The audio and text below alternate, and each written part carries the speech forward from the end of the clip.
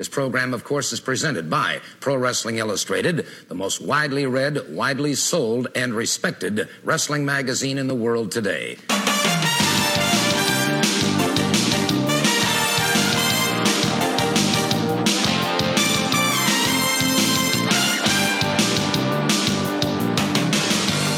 This is a Pro Wrestling Illustrated podcast. I am your host, PWI senior writer Al Castle, back once again with my co-host, Brian Solomon.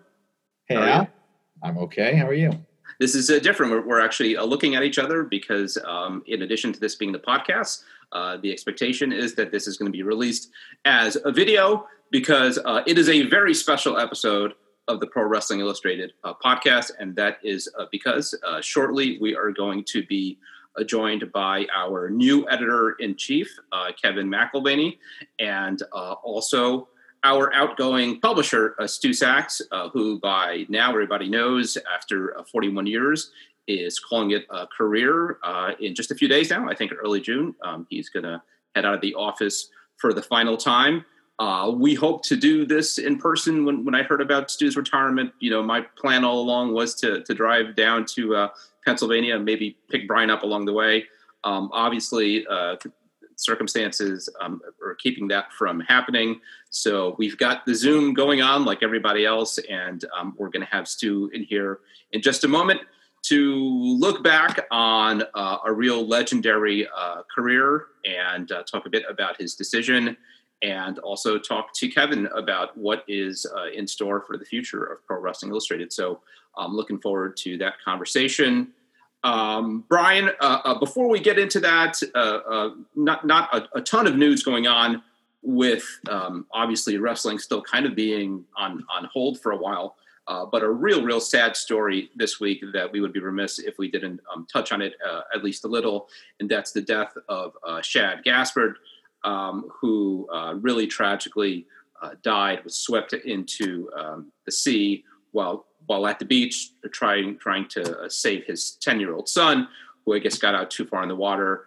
There was a couple of days there of uncertainty, and then everybody's kind of what they knew would happen, I think tragically did come to reality when his body washed ashore. Shad was not a huge figure in wrestling, was never a top guy, but really the outpouring, I think, of sentiment towards him really says something about the person, not necessarily the wrestler. By all accounts, just a terrific guy, one of the real true good guys, and maybe also says something about the especially tragic circumstances behind his death. This isn't certainly not a wrestling death as we've come to know it. What are your thoughts on the news?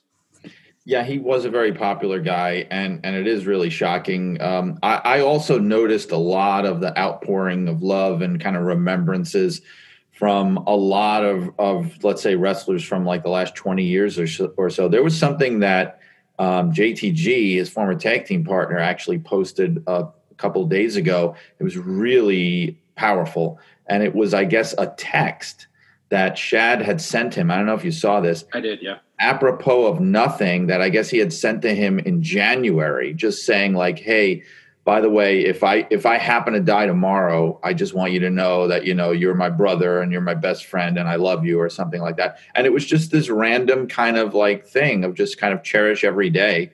And it seems like he really lived by that. He had an Instagram post too that talked about that, like every day isn't guaranteed and, make the most of it and all that.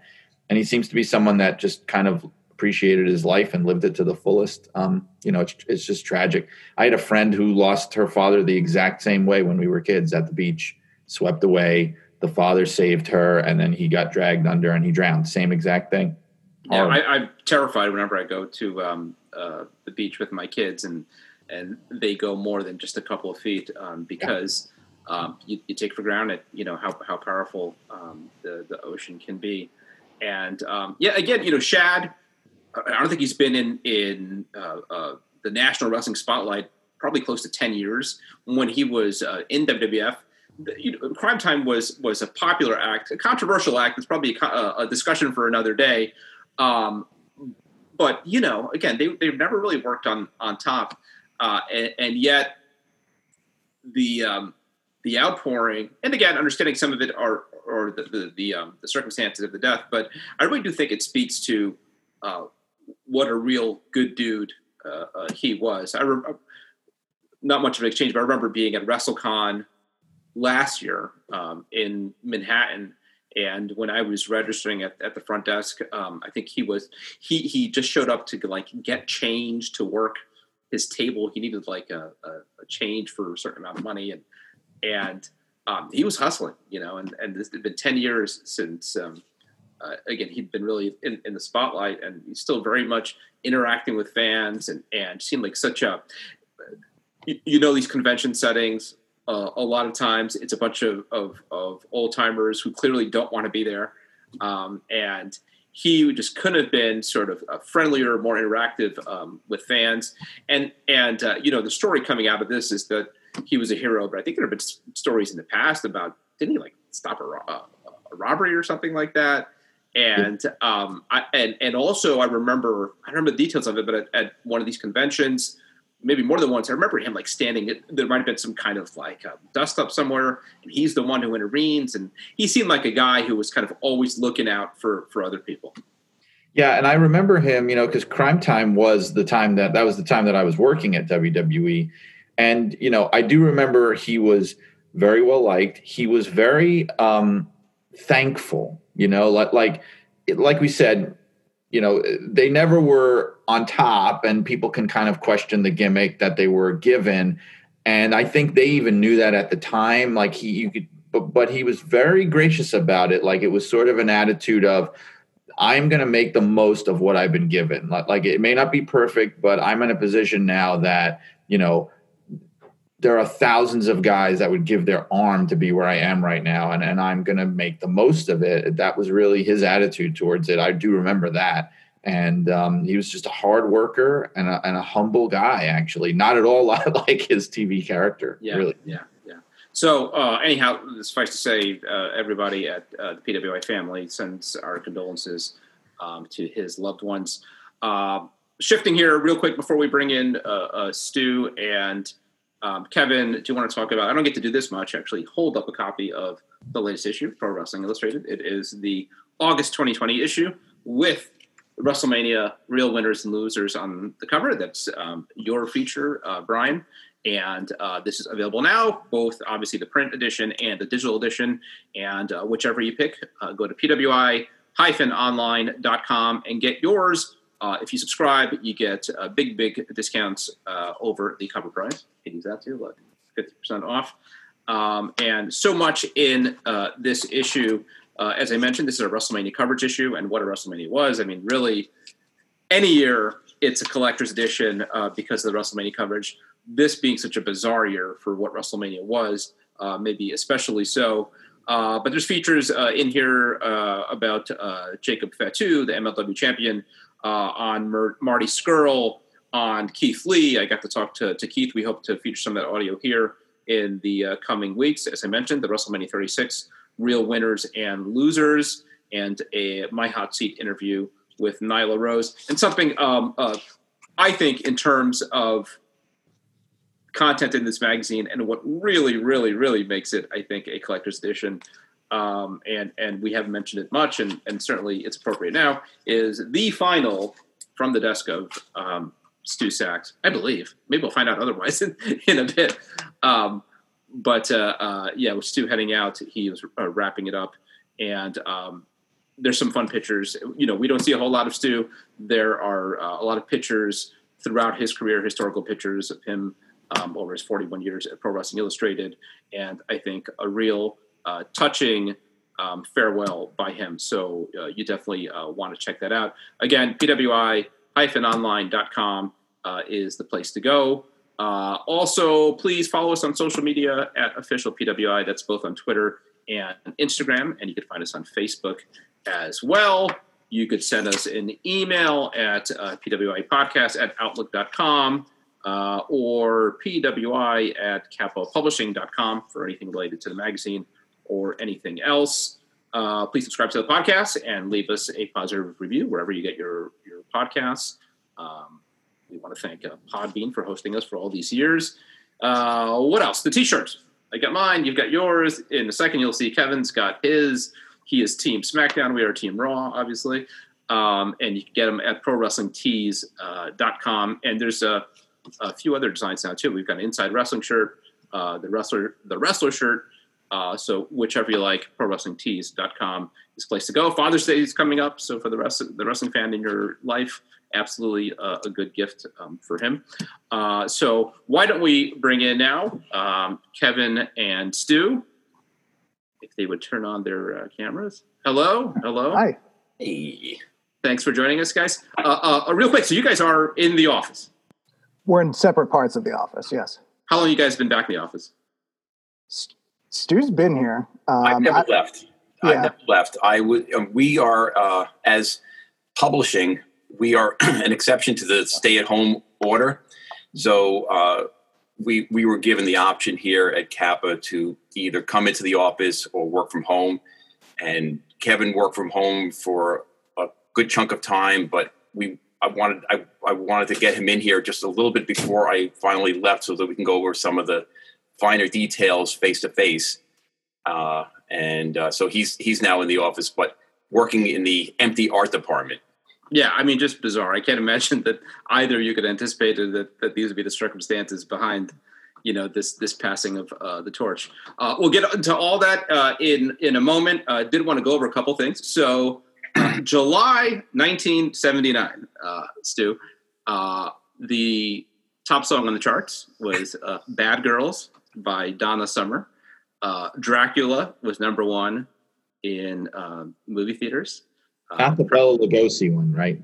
No, which one was it? Would you know better than this? Was not a very good Dracula. It was the Frank Langella one. Oh, yeah. Yes, Skeletor. That's what I know him. Jimmy Carter was in the White House.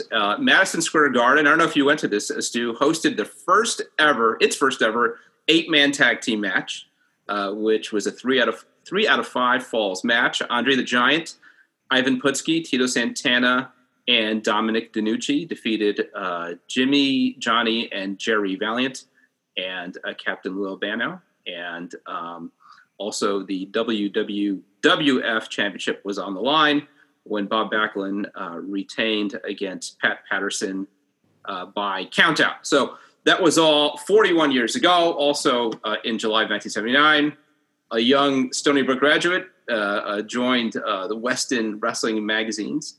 And 41 years later, you're calling it a career. We want to get into that. Before we do, and you hear from all of us, I think we've got some messages. We're going to hear from some other folks. Yeah, Craig, listen, people know that me, Bill Apter, I'm on a lot of shows and all that, but they didn't know that I still talk to Craig Peters. So did you hear that Stu Sachs is retiring? I did hear. I think it's amazing that Al is devoting this special episode of the podcast to Stu. And, I've worked with you, Bill, for 15 years and Stu for those same 15 years. And, boy, there's a great bunch of stories. Oh, I've got stories about Stu. I mean... You know what? Tell the podcast listeners the story about when Steve Farhood wrote that Izzy Slakowicz column. Oh, this is a great story. That was classic. You're gonna love this. That was classic. Steve Farhood had never been to a temple before, to a Jewish... And then there was the time that Stu and his wife Darlene pulled the lottery ticket gag on our production manager, Carl Robick. Oh, yeah. It's a great story. Let me tell you that story. So Stu and Darlene got a ticket, and it wasn't a winning ticket. And then listeners, you can't believe it. You have to hear the story about Stu and Dan Shockett and going to the apartment wrestling matches. Oh, the apartment wrestling. Okay. So Stu always said that he never had any involvement in apartment wrestling. Oh, speaking of involvement, there was that time when he was involved in this wiffle ball game in the office and it hit an ashtray. And remember that story? Yeah, that was with Stan Stasiak. Okay, so Stan Stasiak came up to the office and... You know what, Bill? I've got to say something. In 15 years that I've worked with you know what your problem is? What? You never finish a story. It's been nice working with you, Stu. Any reactions to that, Stu, before we go on?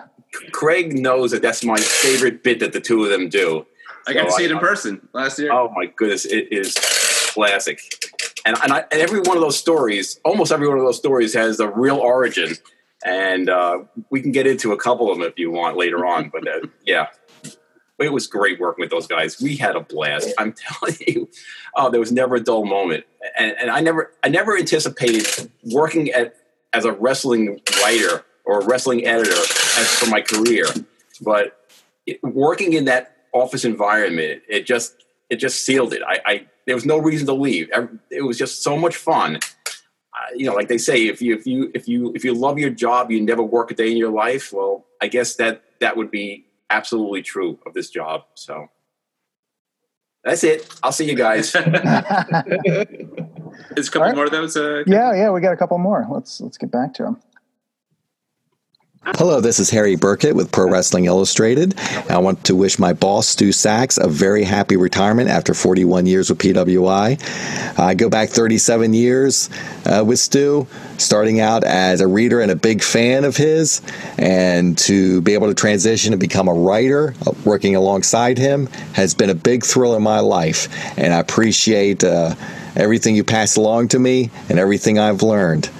Happy retirement, and thank you very much. So, Harry was awesome. Harry is awesome. He's still with us. Harry, he still gives a damn. He's not abandoning us. Oh my goodness. There were 2 times that we actually hired Harry to work as an editor in the office, and it was great. But he got homesick for Girdletree, Maryland, and he just had to get back home. And so, that it didn't. He was always the consummate freelance writer because he was so clean. You didn't have to do a thing to his stories. They came, and because he had the whole sensibility of what we do here in the office. And this isn't a knock on any of you other guys, but it came with a headline, with a blurb, with all the little things that we have to do here to send a story and prepare it for the art department. Harry had that all together for me. So reading his stories is like a gift. And he's such a great writer too. And nobody could pull in the history of wrestling into modern times like Harry could. That's his specialty. And I'll still read PWI, and I hope all you guys are still doing your columns for a very, very long time. Harry would be the longest tenured writer in the history of the magazine, wouldn't he? Yeah, I would say so. He said 37 years. I think some of that might be like as a fan, right? I think he wrote a. If I'm not mistaken, I think he's told the story. I don't recall this, but when we used to do Wrestling 83, 84, 85, we had letters to the editor, but we had one lengthy opinion piece from a reader, and I think Harry wrote one of those, and that was his start. But I think the way he came to the magazine was through another publication that we did here, which was called Remember, which had nothing to do with wrestling. It was a nostalgia magazine, and Harry loved the magazine. And then he looked in the staff box and he saw all those familiar names, and I think he started with, if I'm not mistaken, I think he wrote a piece for Remember, and then that transitioned into the wrestling magazines. Yeah, because I know Dan joined, I think, in 97 and left the magazine last year. And Harry, I think, was around before Dan, right? So I think so, yeah. Yeah, so he's pushing at least 25 years or more as part of the team. And is there one more, Kevin? Yeah, there's one more. Now, this guy's got everybody beat, right, in terms of how long he's been around? Yeah, that's true. Let's hear from the other individual.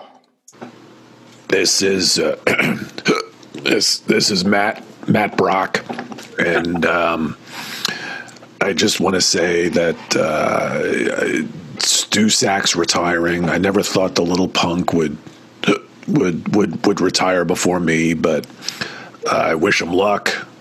41 years, just getting started, but he did a heck of a job, and I wish him luck. Take care, Stu. That guy. Sounds great. That's fishy. For his age, he sounds terrific. It does. He's got a little bit of a problem there with his digestive system, I guess you could say. Yeah, better hitting the bottle, maybe, could be. Well, he's on the road so much. I mean, yeah, true. He gets by. We can't judge him too much. Anyhow, Stu, that was fun.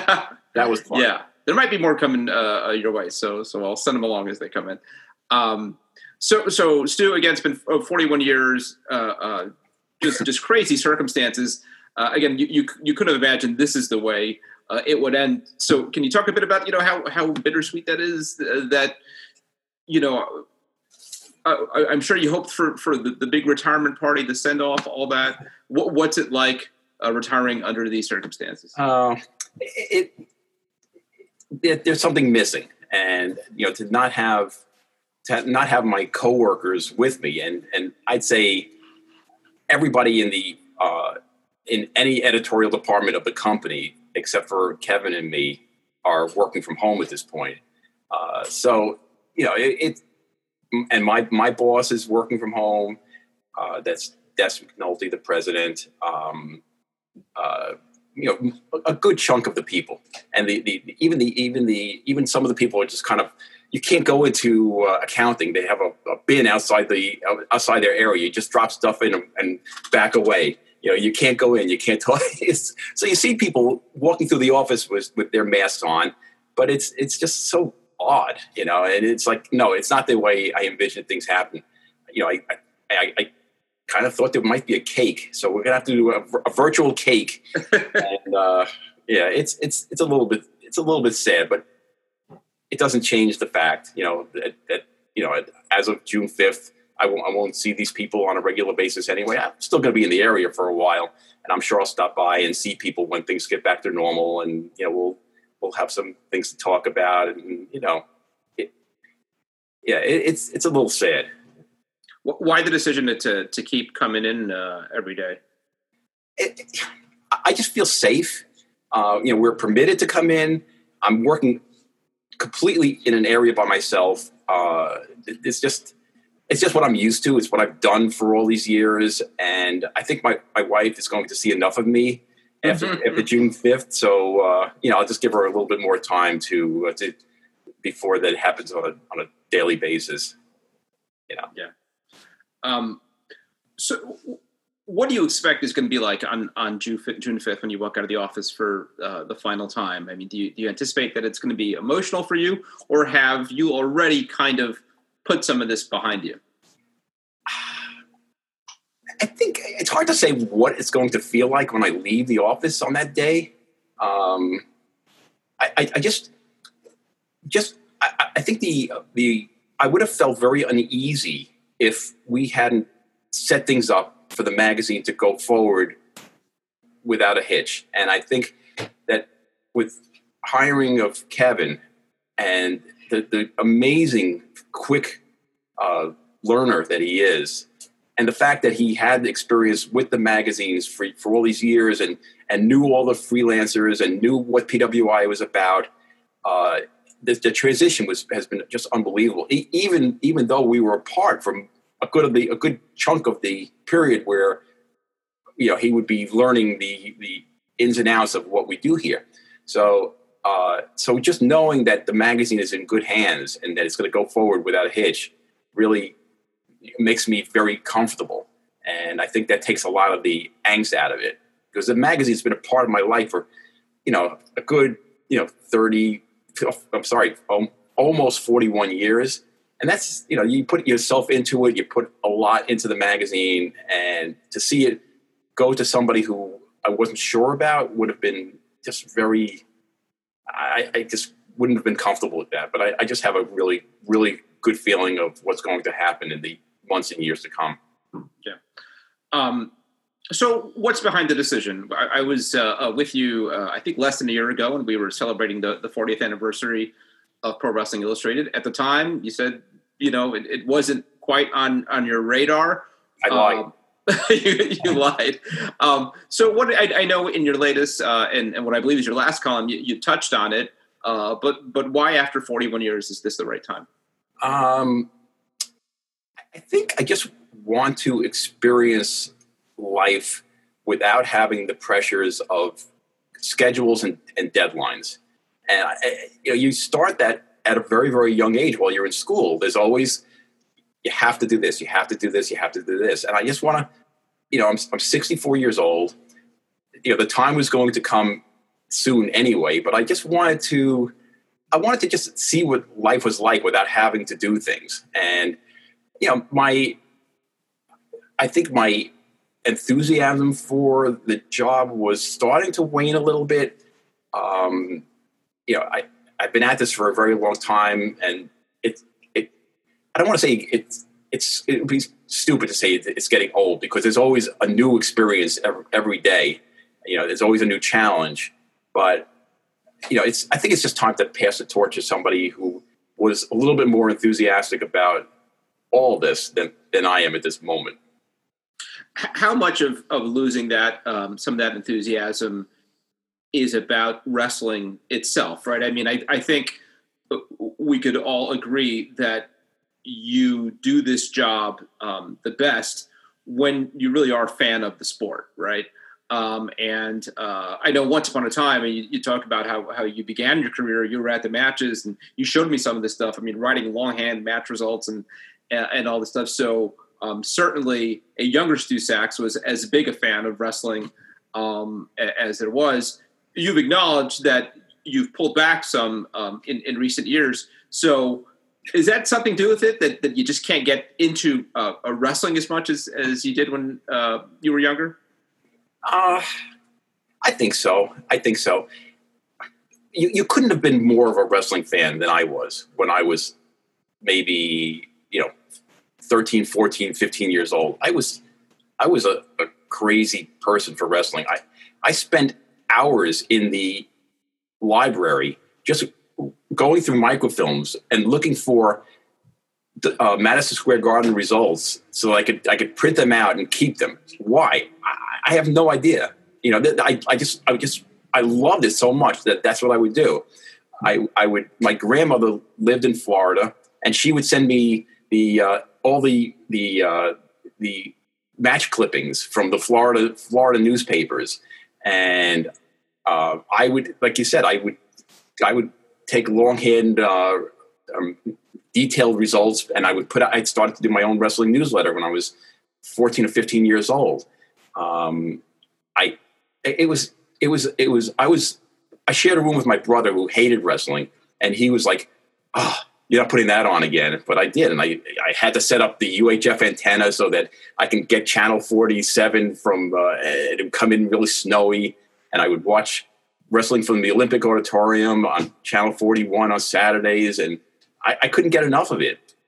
And if I had that same feeling right now, I probably would do this until I was Matt Brock's age.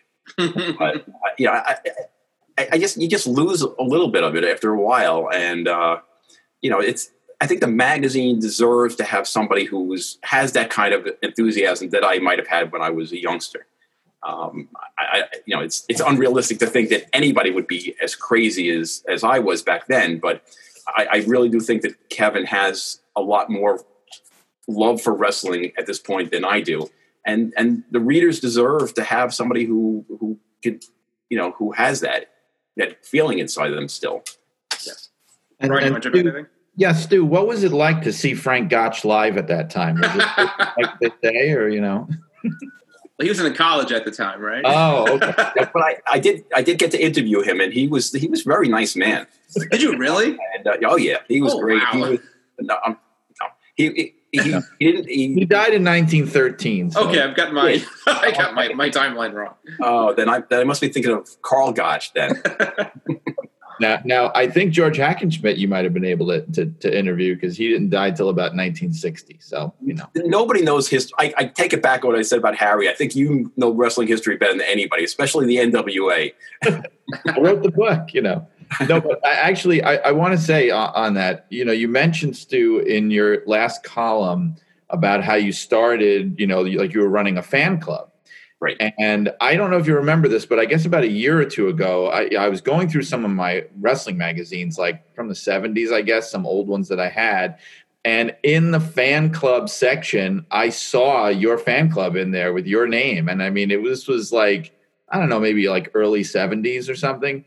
And I sent you a picture of it, because I was just like, I know you had said that before, but seeing it in print, it's just like made it all so real. I was like, wow, he really did have a fan club back then. Right. I see those in our magazines. So if I go into our own archives and I go back into those years, I could see, Bill Apter ran the fan club column, and he would advertise my little wrestling newsletter in there. And that's kind of fun. And just the other day, Jason Conlon, who was our cartoonist, sent me a letter to the editor that I wrote for Wrestling Monthly. And so I now have that, which was kind of cool, complaining about the New York State Athletic Commission. Well, when I started reading PWI when I was in high school, and which is probably like, well, at that time, I think probably I started about maybe like 90, 91 reading it. And I just got such a sense back then of like, it just seemed like, I don't know what it was, like the coolest place in the world to work. Like when I was a teenager, I just thought like, my God, these guys, they hang out in this office. They talk about wrestling, like they write about wrestling. They get to go to the matches.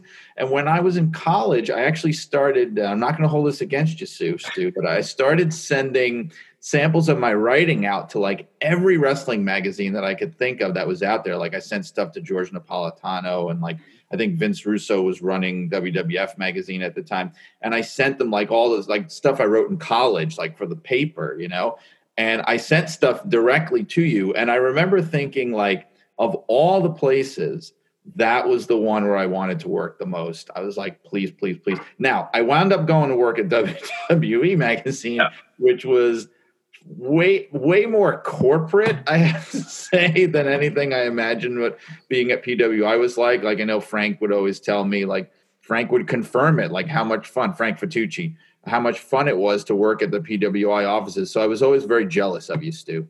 Well, I remember your letters and your samples were so good that I couldn't hire you because I knew that you would take my job away from me. So I just couldn't do that. That would ultimately Kevin did that. Right. Because my samples weren't as good as Brian. Go ahead. Brian touches on, and even by your accounts, it was such a fun time right back then when you're talking about the days in Rockville Center and all that. And then there in the mid 90s, you move over to Pennsylvania. Do you see it as kind of like two different chapters in your career? And I've got to think that realistically speaking, the last 25 years or so, which is most of your career at the magazines, could have been as fun as those first, whatever it was, 15 or so, right? Now, it became work. Mm-hmm.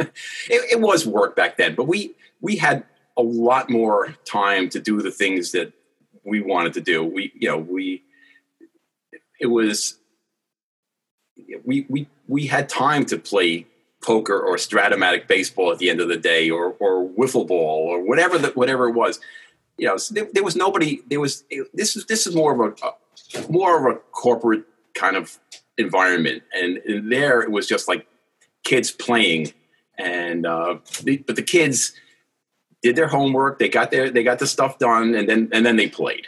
So we never came close to missing a deadline. We had a lot of product back then, but we were able to still have a really, really good time. And I'm not saying that we're not having a good time here.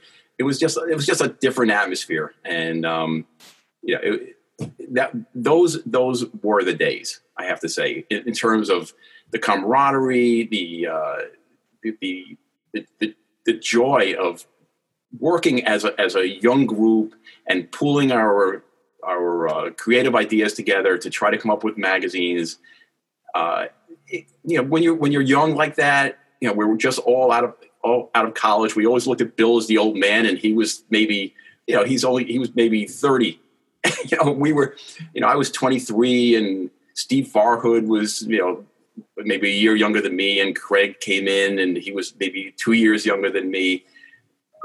It's kind of a unique situation to have all those young, enthusiastic people who really are just trying to find their way in journalism and the wrestling business, and the combination of the two.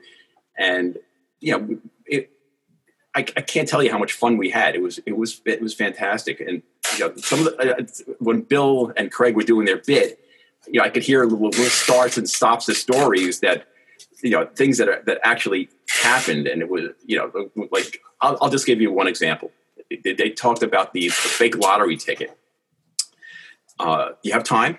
Absolutely. Okay.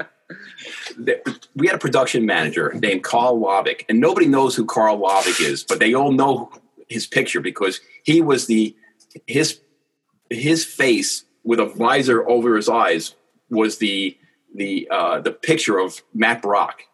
Okay, so he was Matt Brock. All right. Now Carl, he was the production manager, but didn't have an awful lot to do during the day. He would put together the Western and detective magazines with all film and pickup material that we ran for years and years and years. So he didn't have a lot to do. And he was very obsessed with houses. He owned houses and rented them and refurbished them, and very, very obsessed with the lottery. And so there was one point, the New York lottery got up to, I don't know how many millions of dollars, but it was like at a record level.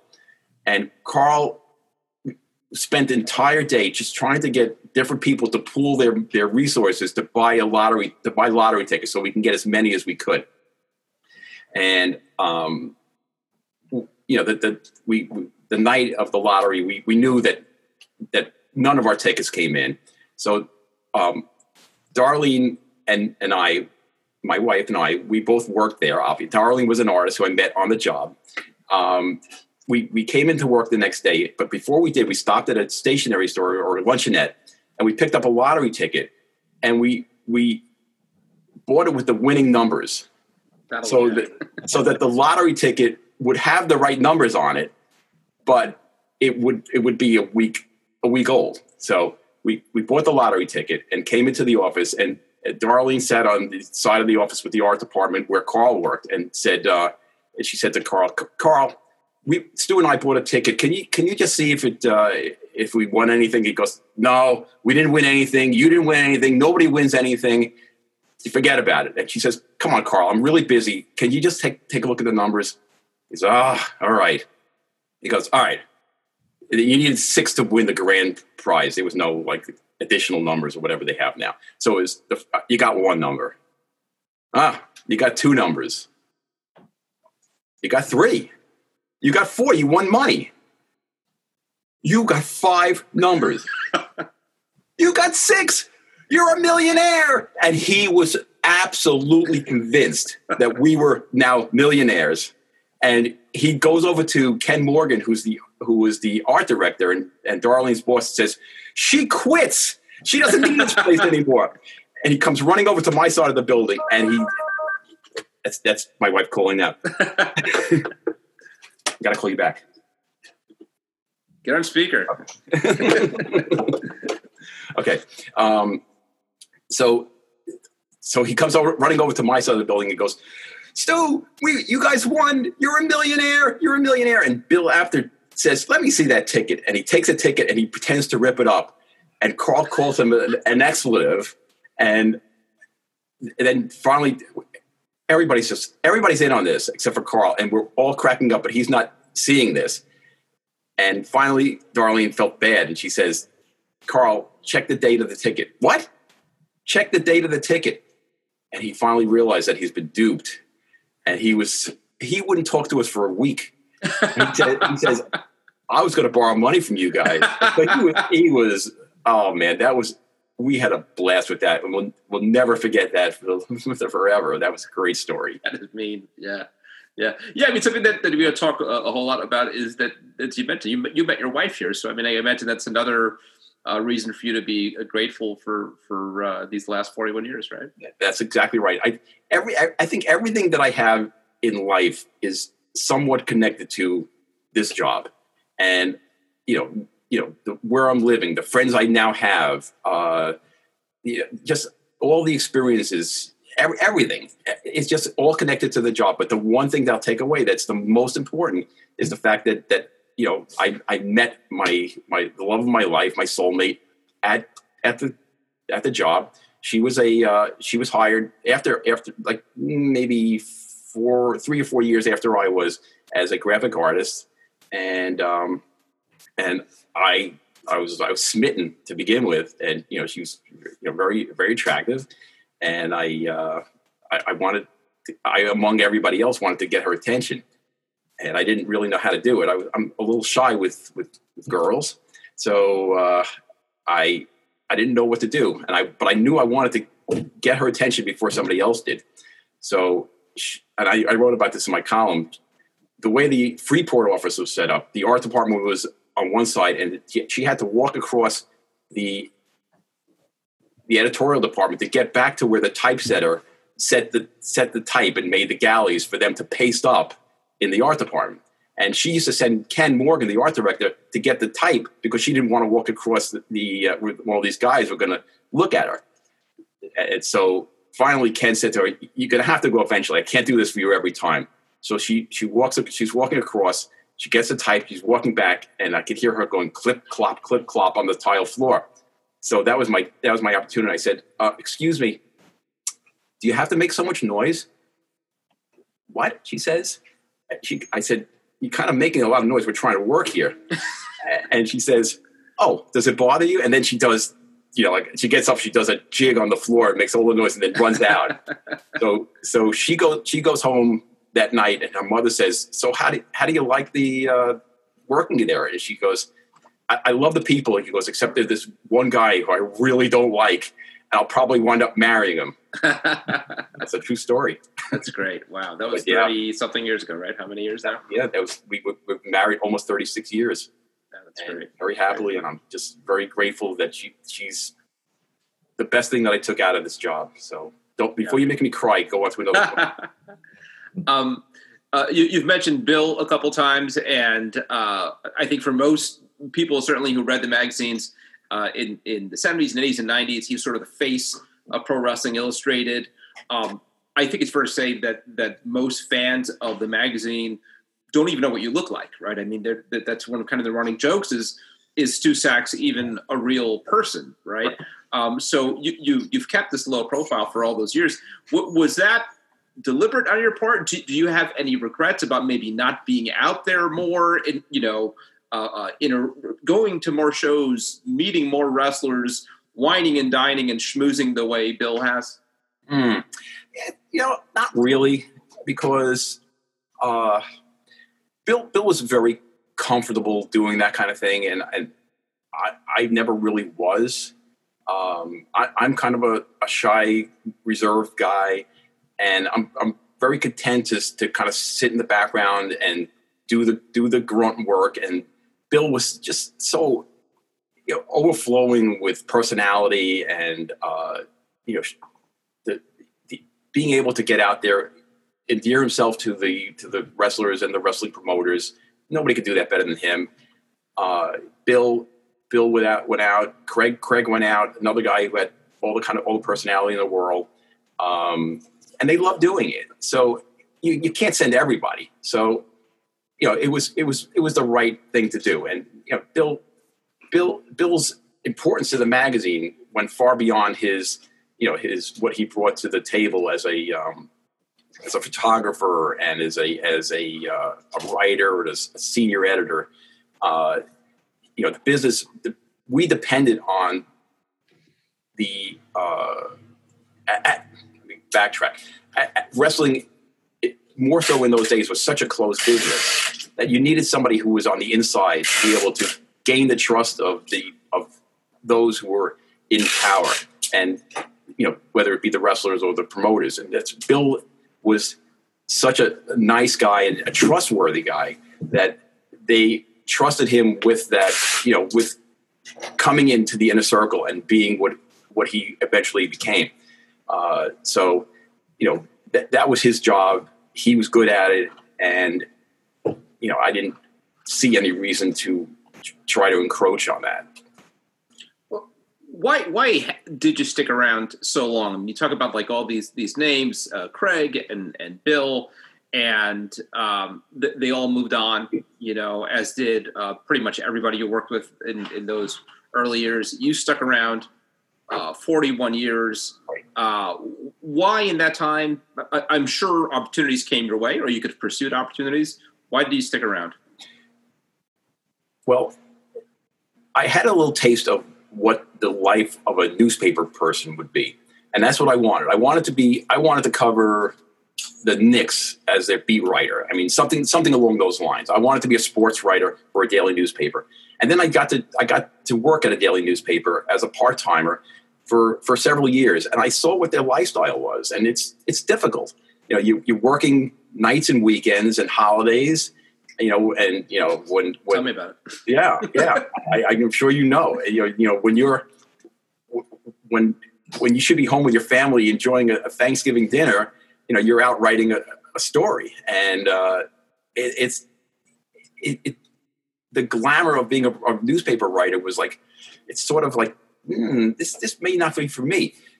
So when at London Publishing, it was a 9-to-5 job, 5 days a week. And you're off on holidays, and you get to actually live a normal life. And even with that, I didn't think I would be there for an extended period of time. But it was like I said before, it was such a great working environment that I would have been a fool to leave it. And then as time went on, I got more responsibilities. And then the person who hired me, Peter King, left the company in 1987, and I was put in as editor-in-chief, basically running the whole editorial operation. And with it came, a little bit more money and the responsibility that I wanted. The working environment was great. The subject matter, you're writing about wrestling. That's not a bad thing. So there really was no reason for me to leave. So I kept going. Did you ever think about or have the opportunity to actually get a job in wrestling as far as working for WWE? Was that ever on your radar? No, I was never ever approached by them. I know certain people who I actually heard the Busted Open radio show the other day, and they did a tribute to the glory days of the wrestling magazines, and I heard that. I didn't even know this, that George Napolitano was offered a position with WWF at the time. I know that Bill was in discussions with them for a period of time, but they never came to me. So not that I would have taken it. I was not happy where I was. When I was working there, Stu, I remember one time, if I remember it correctly, that you came to the office. I didn't get to introduce myself or meet you, but I was working for Barry Werner at the time, who was the publisher of WWE magazine. And I remember him saying that he had a meeting with you in the office, I guess, to talk about doing like a big cover story with Triple H, if I remember right, or something like that. And I just remember regretting that I didn't know about it because I didn't have a chance to introduce myself to you because I, read the magazine for so many years. Do you remember that? I do. It was one of the most awkward meetings I've ever had in my life.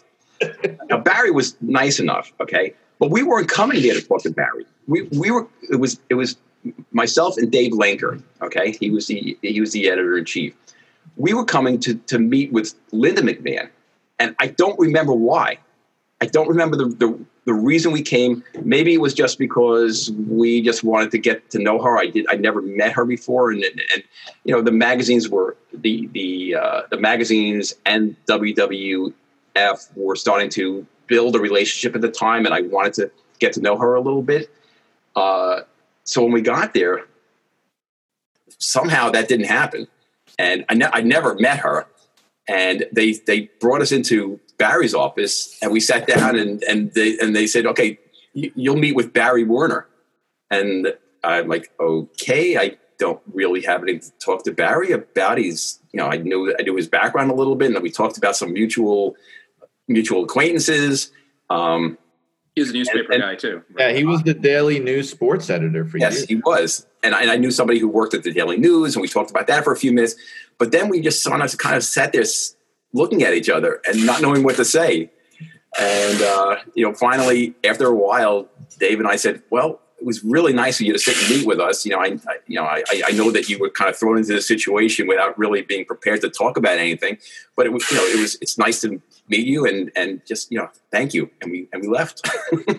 It's funny because I can tell you the other side of that, because I remember hearing about it from Barry, and he was, I think, just as confused as you guys were. Like, he had no idea the meeting was happening. And I remember, Barry has like this heavy New York accent, and I remember him coming out later in the day and sitting down with us and being like, I just had the weirdest meeting with Stu Sachs from PWI, and I don't even know why, and all he wanted was to do an interview with Triple H. I don't know why they had to come all the way up here just to talk about that, but it was nice to meet him. I get, like, he was just mystified. Right. And I don't remember the Triple H aspect of it at all. Yeah, that's what he said, that you guys wanted to do like a big cover story interview, like photo shoot or whatever with him. And it was almost like you were looking for like his blessing to do it or something. Like, I don't know. Maybe I had a sense that Triple H would gain power within the company, and I wanted to get to know him. Well, that was a good relationship to create, I guess. Yeah. I wonder if it was the 500, because I remember him being number one way back when, and us trying to get an interview and ultimately getting an interview with him. I think that might have been it, actually. Yeah. Maybe that was it. Yeah, this was like, I want to say like 02, 03, like that. Something. That sounds like that. About right. Yeah. But it was kind of cool going to the Titan Tower. I've been there a couple of times since, and it's kind of it's a neat place to be. I've met with several people there, and you mentioned Frank Vitucci. He worked here for a very, very long time. Yeah. And then he took a job there, which was a great thing for him, obviously. He's still there. Yeah, he's still there, and a survivor. Yeah, he's a survivor. In fact, the other day, I got a package delivered to the office, and I opened it up, and it was quite a nice surprise, and it came from WWE, and it was a nice note from Frank talking about our the relationship between us and our personal relationship and the magazines with WWE, and a nice little trinket came with it. Hang on one second. Oh my goodness! Wow! Talk about burying the lead. Wow. That is very classy. Yeah. Finally, boy. How would you describe your relationship with WWE over all these years? I mean, I know there was probably kind of a rough patch there, at least in the 80s, but just as a bystander, my sense is in the last several years, there has been a relationship there, even outside of what we see on the business side. Maybe it's not that unusual for some text to go back and forth between you and some people in influence there. So has that really grown over the years? Oh, absolutely. Yeah. I'll start at the beginning. In the beginning, everything was just, I'll just put this aside.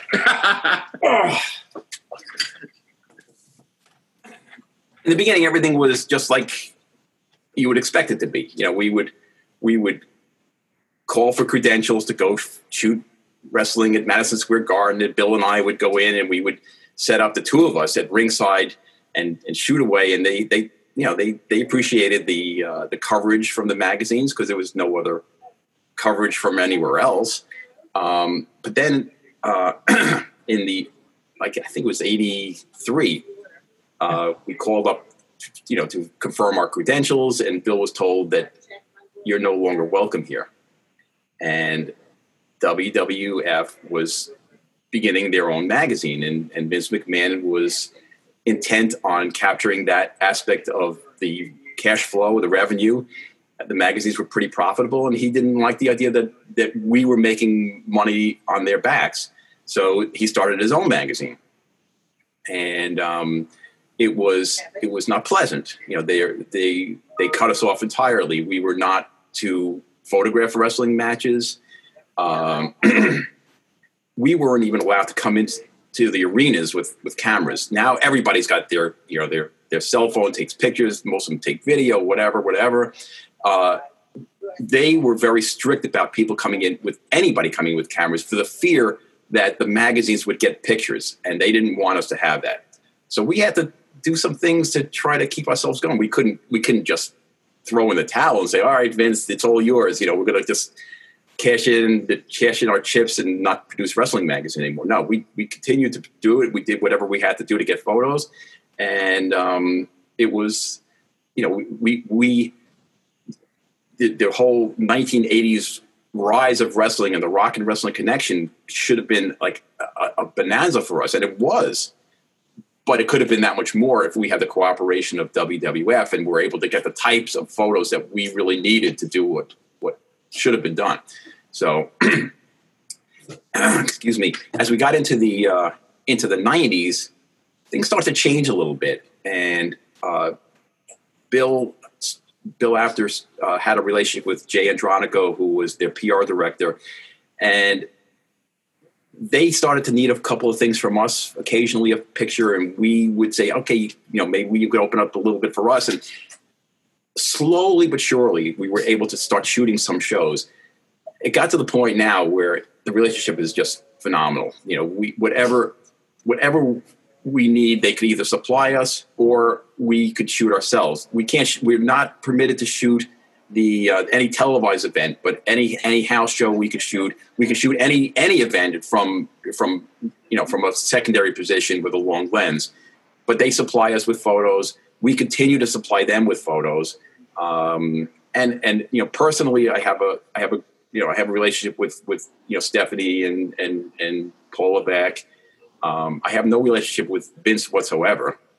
In fact, it's hard. I told this to Paul Levesque. I said I've never really met Vince McMahon, which being in this business for as long as I have, he just could not believe it. He says that's impossible. That can't be. Well, I said I have to take it back. I did meet him once.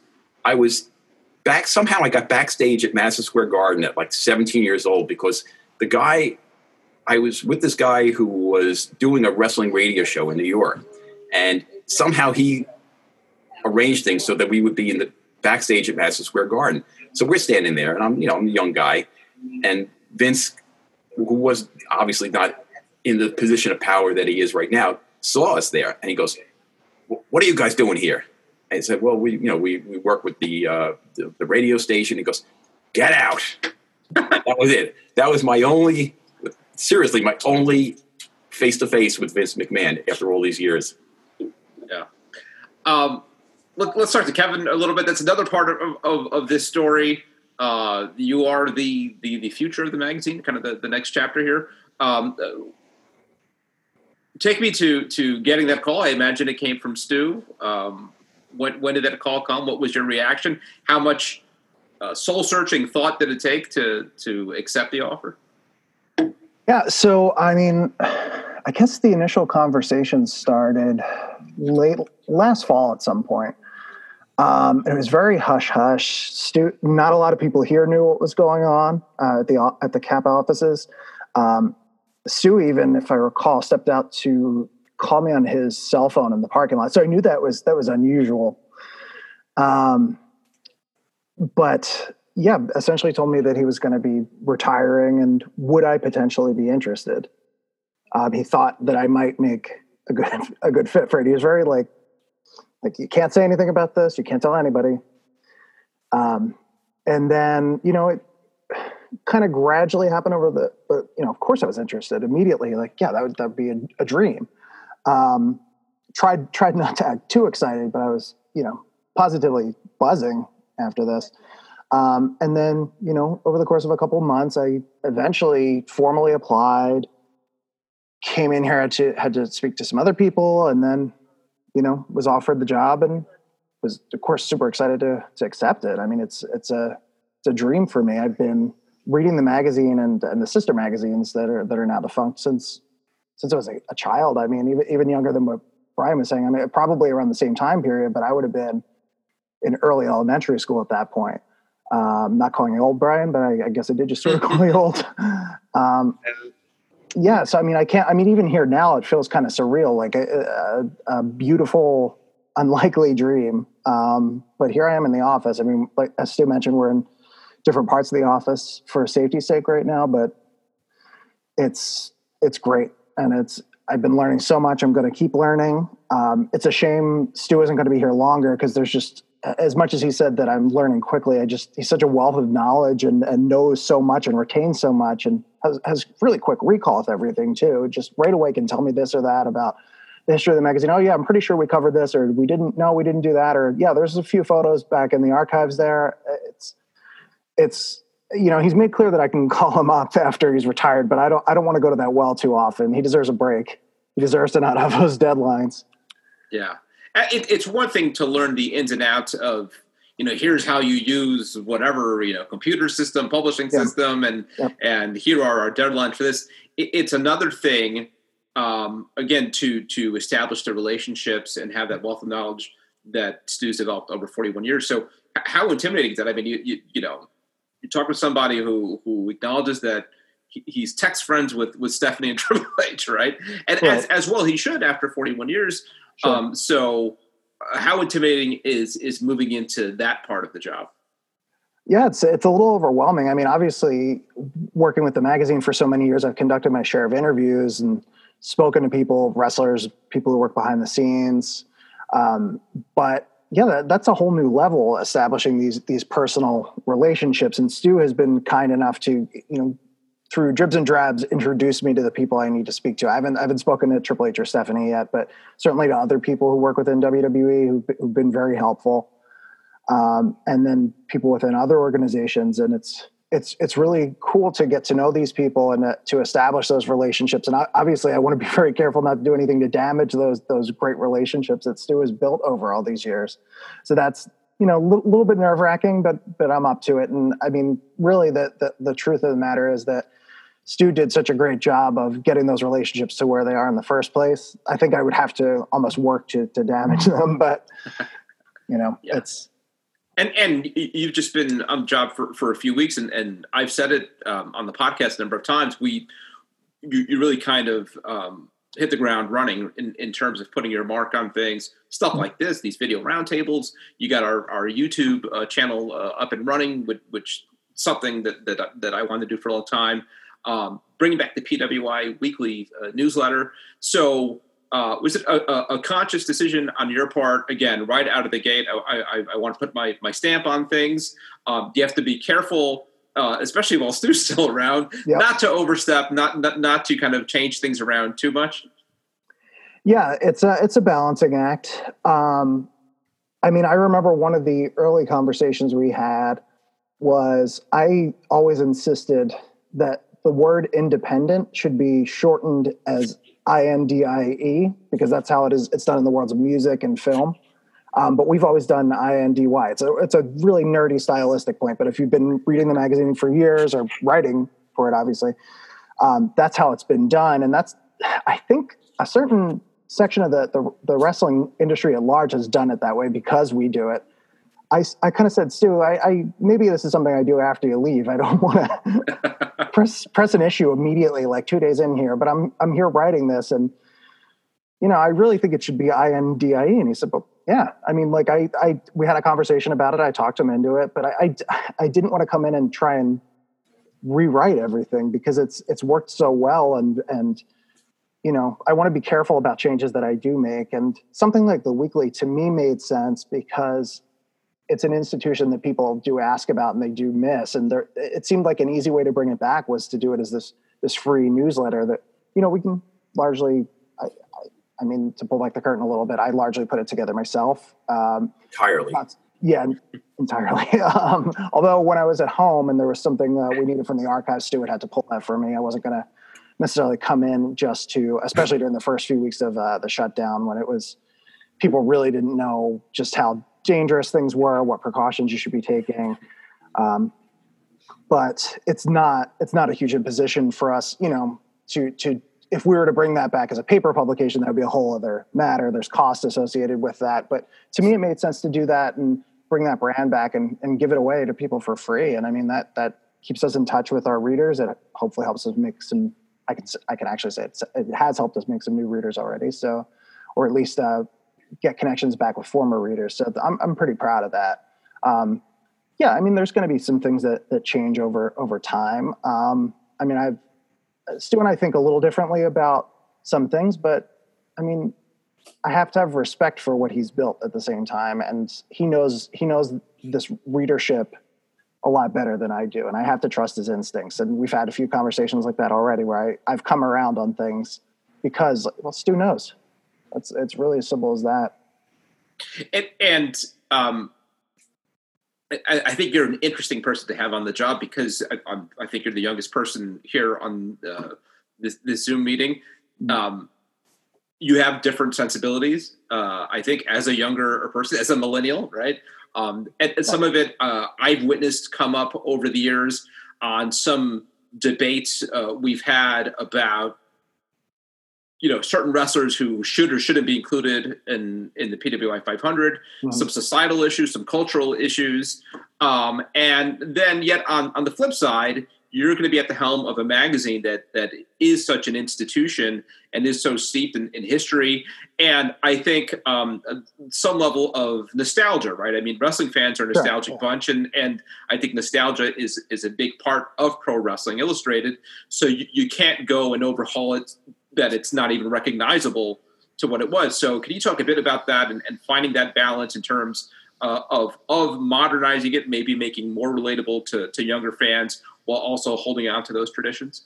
Yeah, absolutely. So, I mean, you hit the nail on the head with that. We can't alienate people who have loved this magazine for years. And, I'm one of them. And we have to respect tradition, respect the past. I mean, just from a practical standpoint, we have this massive archive of photos and things that we want to make use of that. And readers want to see that. So that is part of it. But on the other hand, I mean, the business is changing. The world is changing. I mean, for example, I'm a big fan of indie wrestling, Japanese wrestling, things that we've covered, but maybe weren't a huge part of the magazine. But we can't go and just pivot and then that's all the magazine does. That doesn't make sense from a lot of standpoints. But I think there's room to include more of that. Sorry, my throat gets a little dry when I speak a song. But I mean, I don't want to give too much away about the next issue that we're working on. But for example, I mean, we've kind of branched it out a little bit and covered some talent who maybe wouldn't have gotten coverage a couple of years ago. There's a feature story about a really prominent indie wrestler that's going to be in the issue. And when I say indie, I mean completely unsigned, but significant in that world. But the story is compelling, and I think our readers will appreciate it when we put that out there. That's really it. It has to be relatable. It has to be something that isn't going to be a complete left turn. And that's one thing I think the magazine has always done really well. Even if it's a wrestler who everybody knows, it's getting kind of beneath the surface and looking at the human being who is behind that. I don't want to say behind the persona, but I mean, like there's a human element and there's an athletic element. And I think we've always done a really good job of balancing those. And I don't want that to go away. I think that's our bread and butter. Stu, this has been your baby for so long. Is there any anxiety, any uneasiness handing this over to Kevin, who again has kind of a maybe different sensibilities, different vision for the magazine that you've had for all these years? I mean, do you wonder what becomes of this? Does it just look completely different than what I left him?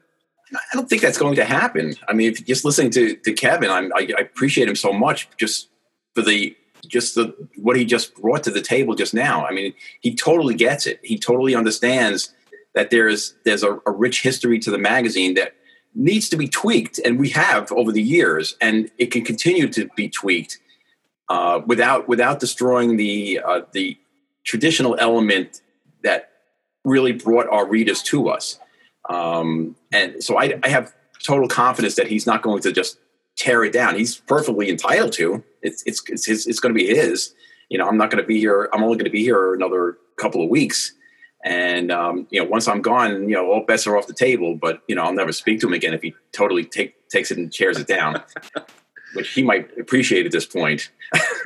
No, but I have total trust. And all the things he's saying is so true. Just the archives they're just sitting there, and we use them I think WWE and some of the other wrestling companies use them more than we do at times, which is not good. We should make them more accessible to our readers. It's a terrific resource for us, and I think Kevin he's already shown ideas and brought things to the table that allow us to utilize our archives in ways that I never would have thought of. So, he talks about what I have, what I my knowledge and all that, but he brings something totally entirely different to the table, things that I never would have thought of doing. And I think that's the overall is going to be a win-win for the magazine and for our readers. And I think I have the utmost confidence that he's going to continue to grow our readership. He's just, he thinks a little bit differently. He's got a little bit of a broader view of things than I do. He's got a really, really strong background in social media marketing. And that's one of the things that the company appreciates about him, because Kevin isn't going to just do for Pro Wrestling Illustrated. Kevin is going to do for the entire Kappa organization, and he already has. He's been in meetings that I wouldn't have been invited to because I would have had nothing to say. So Kevin has, he has something to offer all of Kappa, which is very, very appetizing for the powers that be here. So I see him having a very, very long and fruitful existence here at Kappa. I think it's going to be great for everybody. Brian, you want to jump in? I mean, all your experience in wrestling magazines, and you've also been there when there's been these big kind of seismic shifts in wrestling magazines. Your take on the passing the torch here? Well, again, just more on the theme of jealousy. I have to say that I wish that and this is really pulling back the curtain of Titan Tower, but I wish the transitions were as smooth and as amicable as what's going on here. Over there, it was more like, you ever see the Mirror Universe episode of Star Trek where they would talk about like how leadership would change over through like assassination, things like that. It was very different. I've been through that where there's regime change, and it was never pretty. It was never. Sometimes I was on the winning side, and eventually I was on the losing side. But it was never done this way. I think it's beautiful. I think it's fantastic, because there has to be a recognition that the people that are moving out or that were in charge have something to offer. They have something valuable, and they can be learned from. And it's not just this thing of, let's just blow the whole thing up just for the hell of it, and just bring new people in just for the hell of it, and change everything around regardless of what readers are used to or what they might like, just change for the sake of change instead of intelligent change. And I think what I'm seeing here is exactly that. It's the intelligent change. It's doing it the right way. It's passing the torch in the right way, and not what I'm used to seeing, honestly. And it's very refreshing. So it definitely helps. It definitely helps that Kevin has this, not only a background in wrestling, but a background with PWI in particular. And in your case, the people that were succeeding you had no background whatsoever in wrestling or WWE, and they had their own way of doing a magazine, and somehow I wasn't there, I wasn't privy to how it all came to be, but somehow they convinced the folks at WWE that this is the way to go with a magazine now, and it just didn't do it for me. They were very talented people. They put out a fantastic product if you like that kind of thing, but it didn't do it for me. Yeah, what I saw was, after Barry left, in our case, I was sort of kind of unofficially running things for a while, just sort of because there was no one in charge. It was a rudderless ship. And I would have loved to have stepped in, but like you said, they had a totally different vision, and they brought in all these kind of like New York lifestyle magazine people, literally like Maxim magazine and Men's Fitness or something like that, and all this stuff. And they just turned it into a lifestyle magazine that just sort of tangentially had to do with wrestling. And like you said, those were guys that were not even wrestling fans. A lot of them honestly even had contempt for it. And they sort of kept me around to sort of ground them a little bit and keep it something that fans would remotely want to see. But but it wasn't like, it was just a case of, like I was saying, just blowing things up and just trying to shake things up for no reason. And it wound up alienating a lot of readers, I think. And again, it's not like what we're doing here at all. I think this is the way that it should be done, really, just to make it something that fans continue to want to read and something you can be proud of kind of putting your name on, you know? Yes. Well, I mean, peaceful transfer of power aside, what you didn't see is we did have a boxing match. And, Kevin, how long have you been with the magazine now? 13 and a half years, I think. And what's your background? We haven't, talked that much about it. It's all over the place. I will say that my first professional writing gig was a freelance article for the combination The Wrestler Inside Wrestling magazine. First piece out of college, about a year after. And more or less been contributing since. There was a short gap where I didn't, but I mean, my work experience has been all over the place since then. I mean, I was in civil service for a while, but it's more recently been marketing, social media marketing, digital marketing.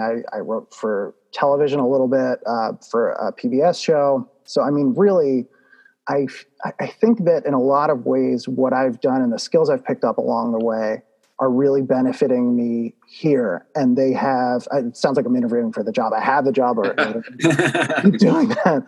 But no, I really think it was appropriate because sometimes it felt like, well, I'm doing this and I'm doing that. And where's it all leading? Like, what's my career? Where am I going to end up that I feel good about it? And I think this is what it was supposed to be. I mean, even the social media marketing, the first time I did that, it was running PWI's Twitter with Mike Bessler and, and doing stuff on our Facebook. That was where I started, and that's what got my foot in the door. And then I started doing that, more formally with other places. But it's amazing how every part of my career and every part of my life to some degree, I mean, the magazine's been in the background somewhere, and then it feels really appropriate for me to be here. Yeah, everything kind of aligned. Yeah. And I mean, I have a lot of stories here with, the first time I came into the office I think I thought I was interviewing for something, but there wasn't a job for me to interview for. It was more like Harry Burkett was editor at the time when I first came in, and he said, you should come in and meet everybody. And I did. And it was great. And then it's like, oh, but also there's not really, I did find out that there's not a job. I just thought maybe if there were a job at some point, you could. I'm like, okay, well, that's a little disappointing, but I enjoy working with the magazine. Mm-hmm. But it was funny because I think I took a train and 2 or 3 buses to get here. It's geographically not far from where I grew up, but I was still living at home. I didn't have a car. So it was the only way I could get here. This was before Uber, before Lyft. What else? I mean, I don't want to just rattle off every. What's your commute now? About 15 minutes. Really? Wow. Yeah. So it's really everything worked out. Yeah. Down to where my wife and I bought a home. I mean, truly everything was setting me up for this. But yeah. Of course, that 15 minutes could turn into 30 when this all is over. Yeah. But I mean, even before it was about 20 minutes or so. It was really not too bad. I mean, and it's pretty great. Yeah. One thing I thought would be fun again, and kind of maybe comparing two different generations, two different sensibilities, and also getting into each of your minds as far as wrestling goes is a couple questions about wrestling. And I think with Stu in particular, it's funny, you've been there 41 years, and I think most people would know some of this stuff. What is your favorite match you've ever watched? You talking to me now? Yes. I would say this goes back to, I'm not sure if it's 81 or 82.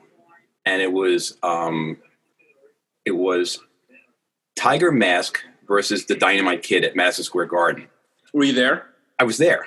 Okay. And I wasn't shooting. I remember sitting in the stands. I had a ticket as a comp ticket for some reason. And Tiger Mask comes in with the WWF Junior Heavyweight Championship, and it was like, oh, that's nice, because nobody really thought much of that title at the time. And I had never heard of him. No, people really didn't that was way before, Japanese wrestling was on the radar of American fans, I think. There was no tape trading. There were no tapes. Maybe there was, but there was the tape trading thing really hadn't gotten started yet. And people didn't really know. So this guy comes in, and then I think, well, he's got to be good because he's the champion. So cool. Well, this other guy, the Dynamite Kid, he'd never been seen before. So I think, all right, I kind of gathered that he's the foil. He's the guy that's going to. He travels with the champion, and he wrestles them everywhere, like the Washington Generals against the Harlem Globetrotters. And the match starts, and I was blown away. I'd never seen the types of moves, and it wasn't just from Tiger Mask. It was the Dynamite Kid also, and this guy was every bit as good. And it was like, holy crap, this is what a match! I mean, people at the Garden, they were like, they didn't know what to do with themselves because they just never seen this type of style and athleticism in a match. Back in those days, you throw 2-3 drop kicks, and that was like, wow, that was really big stuff. These guys were all over the place, and I think that match had a huge impact on me as a fan, and I think on a lot of people. And it's, you can still find it today on YouTube. It was spectacular. Even it holds up to this day for its athleticism and just brilliance. So that was fun. How about you, Kevin? I'm guessing you weren't at that match. I was not at that match. What year was it? 81? I don't know if I was born. So I guess I have two. I'll try and be brief about them since there are two. The first is from when I was growing up was the WrestleMania 6 match with Hulk Hogan and the Ultimate Warrior, which I think we've even spoken about this match before. So I was a huge Hulk Hogan fan growing up. Warrior was great too, but Hogan was my guy. And I had this habit of rooting for the most obvious, my favorite player was always the best player on the team for any sport, that kind of thing. I wasn't very creative about it, but Hulk Hogan, it was really just like a cathartic thing for me every time he took down the bad guy. So for him to have this match with Ultimate Warrior where neither was the bad guy, and then there's just this really emotional display that I think that was one of the first times I saw like the classic handshake hug after the match. And even as a little Hulkamaniac, as hard as it was for me to see the ending of that match, I would watch it over and over and over again. Like, and I don't think I even understood why I did. Like, I want to see it again. I have to rewind it, watch it again. Even though it was emotionally hard for me to see the end of that match, because I was pulling for Hogan so hard. So there was that. The other match would be a lot more recent from TakeOver. I was looking it up while Stu was talking because I didn't remember the month that it happened. But April 2018, the Gargano Ciampa unsanctioned match, which is a very different kind of match. That came during a time when a lot of personal, family, professional stuff going on, just kind of a hard time in my life. But 2 years ago. And that match was just a really cathartic experience in a different way. It was sitting and watching that and realizing, wow, I forgot how much of an escape, even though I was watching wrestling all the time, how much it could really take you out of your own head and you could feel something. And everything in that match was just resonating with me perfectly at that moment. So that would be my other one, I think. But yeah. Ask me again in 5. Oh, yeah, it was terrific. That was in New Orleans, I believe. But Yep, night before WrestleMania. Yeah. So, difficult call. If you ask me again in 10 minutes, I'll probably say something else for the second one. But and I think that sort of tells the story here, right? 3 matches, early 80s, early 90s, and then just sort of the last couple of years. I mean, talking about sort of bridging the generations here. Mount Rushmore of wrestling, that one comes up a lot. So why don't we hear what each of your Mount Rushmores would be? No parameters, no anything. Wrestlers, managers, promoters, whoever. Who are the 4 people on your Mount Rushmore? Yikes. I have to start with Bruno. I mean, it begins and ends with him. He was my favorite wrestler and one of my favorite people as I got to know him. Just amazing. And he held the belt for, I think it was 11 of the first 14 years of WWF's existence. So he'd be on there. How many do I get? That shows my lack of knowledge of history. Oh boy. Yeah, I didn't know this. Somebody pull up a picture of Mount Rushmore. Yeah, right. I believe it's 4. Screen again? 4. Okay. All right. I'd say Austin. Stephen Campbell is a. Sorry. Continue. Ric Flair. And I guess Andre. So Martino, Austin, Ric Flair, Andre. Okay, interesting. And Kevin? Yeah, this is really hard. I think I'm going to agree on Austin and Flair, and I think I'll go The Rock and Bret Hart. No Hulk Hogan on either of your lists. It's interesting. Yeah. Well, I don't do the Hulkamania. There's reasons for that. I mean, as a child, I felt differently. Nor John Cena, which I thought maybe would come up with it's there's an argument. That's actually difficult. It is very hard. They just have to make Mount Rushmore bigger. Let's add a few more. They could have 10 people on there. Very easy question, but Yeah. That's not our fault. That's their fault. All right. I don't want to. It's so hard to say goodbye, Stu. So we don't want to let you go. Let's go for 2 more hours. I could do that. I gotta say thank you to several people, and some of them are on this podcast. All of them are on this podcast. You guys. I just have such a just a warm feeling for all of you. Like what you guys. I've already spoken about Kevin. What you guys have done with the podcast is just phenomenal, and I'd be remiss, if not mentioning Dan Murphy, who started the podcast with Al.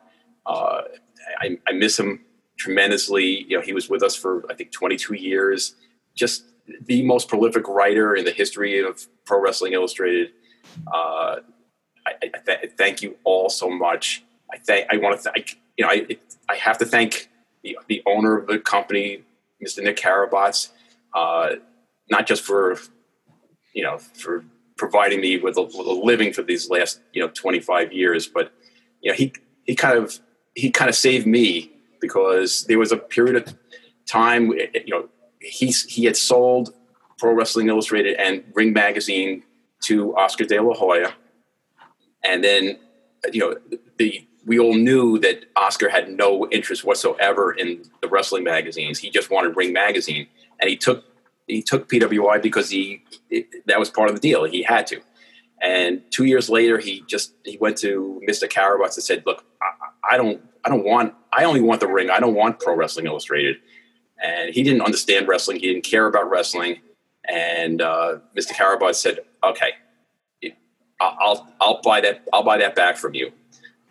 He's a really, really good businessman. I'm sure he got himself a good deal, but part of it, and a strong part of it, was his feeling for me. I know that, and he wanted to make sure that I was taken care of. So he bought Pro Wrestling Illustrated back in 2009, and I've been here ever since. And the kicker to the story is 2 years after that, after 2011. The Ring Magazine was moved from an office here in Pennsylvania to California, and the Golden Boy people did not give the existing editors even the opportunity to come with them to California. So all these really, really fine people were out of a job, and I would have been one of those people. So I really have to express my thanks to Mr. Karabatz and my direct boss, Des McNulty. They saved me. So. Like I said in my column, I would have been writing this farewell column many years earlier if it weren't for them. So I really, really appreciate that. And just so many wonderful people who I've met through all the years of doing the magazine. I can't even tell you all the names. I leave somebody out. The current crop of people. The original, you already know who they are, but the middle group with Dave Lanker and Frank Cruda, these people were essential parts of the magazine, and they don't get talked about very often, but they were so vital to all the years that we've had, and I maintain friendships with all of them. I appreciate everybody, the Dave Rosenbaum and Chris Bernucca and Bob Smith, and I'm going to get in trouble for leaving out very important people, but there's just so many people who I've been in contact with for 40 years. It's just I'll miss every one of them, and to this day I miss them all that aren't here. There's only it's kind of weird to be in the office, even though Kevin is on the other side of the office, just to be working with somebody again. It's always been for the last, I don't even know how many years, at least for the last 10 years, it's my only contact with wrestling people were via email, and to have somebody in the office I could talk to wrestling about is kind of a cool thing again, but it's not going to last much longer. So, Kevin's on his own. I'll take a call from you anytime. So, please feel free. Have you given any thought to continuing writing, maybe penning a column semi-regularly, a book? No. Nobody would be interested in a book that I wrote. Just for the reasons that you talked about earlier. I was the guy that was in the office most of the time. I didn't have the experiences that like a Bill Apter would, where he had a lot of interaction with the wrestlers, and that's what people want to read about. They don't want to read about some guy sitting in an office, putting out wrestling and boxing magazines. It's you and I might find that interesting, and Brian, but for the average person, no, I don't think anybody's ever going to say to me, Stu, you got to write about a book about your experiences. I think my column is just about as far as I'm going to go with that. Do you imagine you're going to watch wrestling anymore? I will flip it on. I will always keep track of wrestling. I will always see what's going on. I snuck in a comp subscription to Pro Wrestling Illustrated, so I'll continue to get the magazine. So I'm going to be watching, Kevin. But I will flip it on. I will keep track of what's going on. It's sort of in my blood.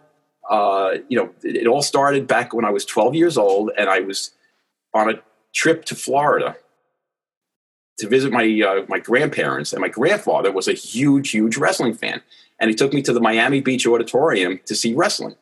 So we sat there and watched it, and I can't tell you, except for one person who was on the card, I can't tell you. I'd love to go back and find out the exact date that I was there to see who wrestled, but it was Sailor Art Thomas, and he was this big muscular guy, and he manhandled his opponent, and I was like, wow, this guy is great. I loved it, and I fell in love with wrestling, I think, at that point.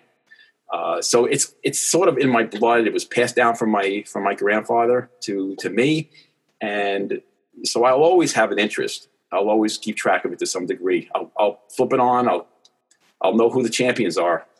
Yeah. Yep. Well, for my part, I can't thank you enough for everything you've done for me professionally and personally over 13 years now. I picked up the phone one day. I was working in the office. You and I, the office you once worked at here in Long Island Media, and I think I emailed you actually, and then within minutes you were calling me, and we were talking on the phone, and you gave me that first writing assignment as kind of a test about Team 3D. I remember, and that was 13 years ago. And I think mine is similar to so many other people, my story, including Kevin, which is you grow up a fan, you grow up reading these magazines. They are sacred, right? I mean, I've got boxes and boxes of them in my attic. And for everything else I've accomplished professionally in my life, I mean, that's really sort of my pride, is that my name is in these magazines. And I always say that there's very little I have hung up on my walls from my own work in media over the years. And the two things I have, and they're right over here, is the first PWI 500 I worked on, framed up, and that story of Team 3D. And, I wouldn't have any of that without you giving me that chance. And beyond that, just a real terrific editor. And I've worked with dozens and dozens of editors over the years, and it takes a real special touch to do that well, and you were never shy about telling me the difference between an M dash and a hyphen, and I still don't know if I've got that one totally right, or just pointing out little stylistic things, or giving me the attaboy pat on the back virtually, usually over an email or a phone call, and really mentored me, improved my writing. I'd like to think was a friend for all these years. One of my big regrets is that I didn't make that trip more than I did, certainly the last few years. Those first few years, I mean, it was like absolutely one of the highlights of my year, driving for the annual PWI 500 meeting. And then over the years, we started doing that virtually more. I'll make a point to come visit Kevin more going forward. But again, I just, and having me to your home last year, meeting that lovely wife of yours and eating her delicious food. And after doing that, and then hearing your retirement, it made me feel a lot better about it. I think otherwise I would have been totally depressed, but seeing what you have waiting for you at home made me get it, made me get your decision, and really feel happy for you that you get this opportunity. Thank you. So, and Kevin, I don't think he could have made a better choice. I think you're absolutely the right guy for the job. I think we see it already. Looking forward to many, many years with you. I do expect that you will be able to facilitate comp tickets as easily as Stu. Well, that's a very important part of the job. And I don't know, Brian, you have anything to add?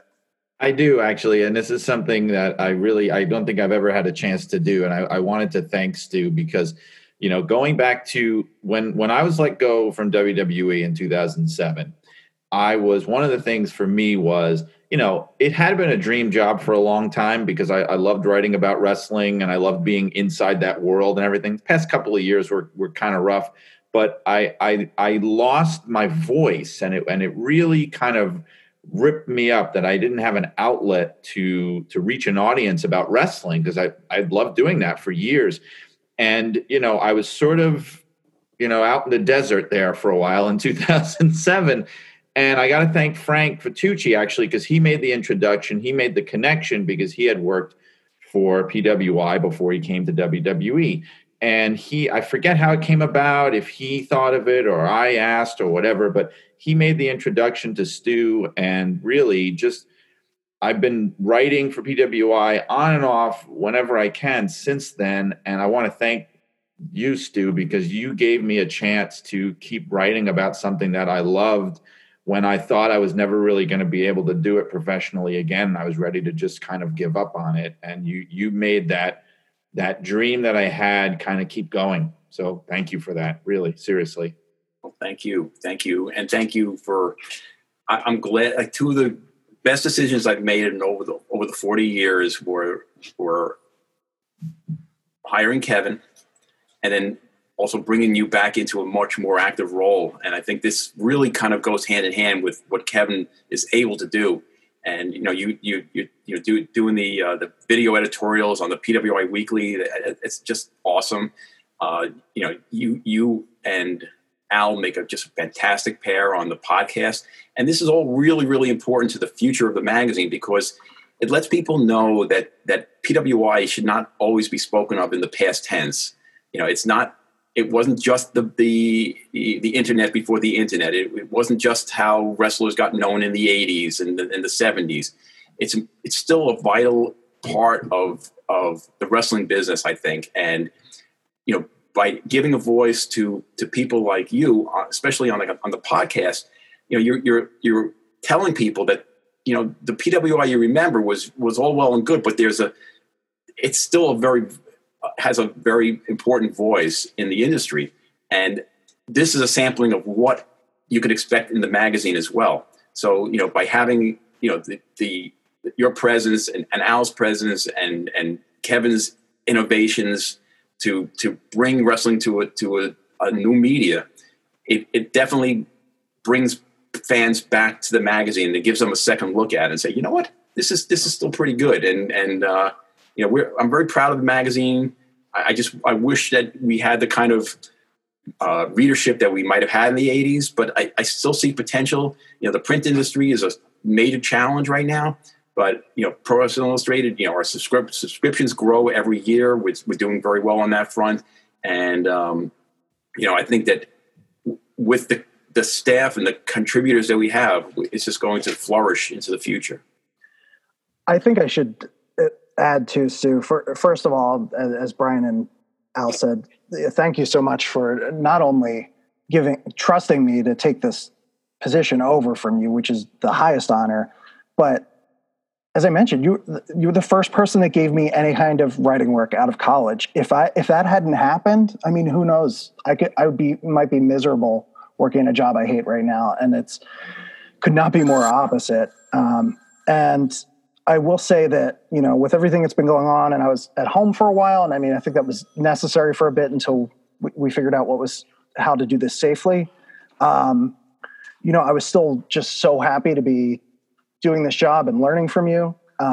But one thing I did say, I was like, the world's a mess right now, but I'm so happy in a lot of ways. But one thing that really bums me out is I miss being in there with Stu every day and talking to him and catching up. And I mean, sometimes now even, we're in different parts of the office. I'm making excuses to kind of go over your way because I want to catch up, and we're standing at a distance, and I'll put my mask on when I'm over there. But it's been a real honor, and thank you again, and I just hope I make you proud. I'm sure you will. You already are. So keep it up. Well, before we all break down in tears here. Yeah, it's close. Yeah. Yeah. Stu, best of luck in all you do. Enjoy your retirement. Kevin, congrats once again. We'll be working together for the foreseeable future, I hope. And Brian, you and I will be back here on the podcast, I'm sure, before long, plugging away. Thanks, everybody, and we'll be back soon. Bye-bye.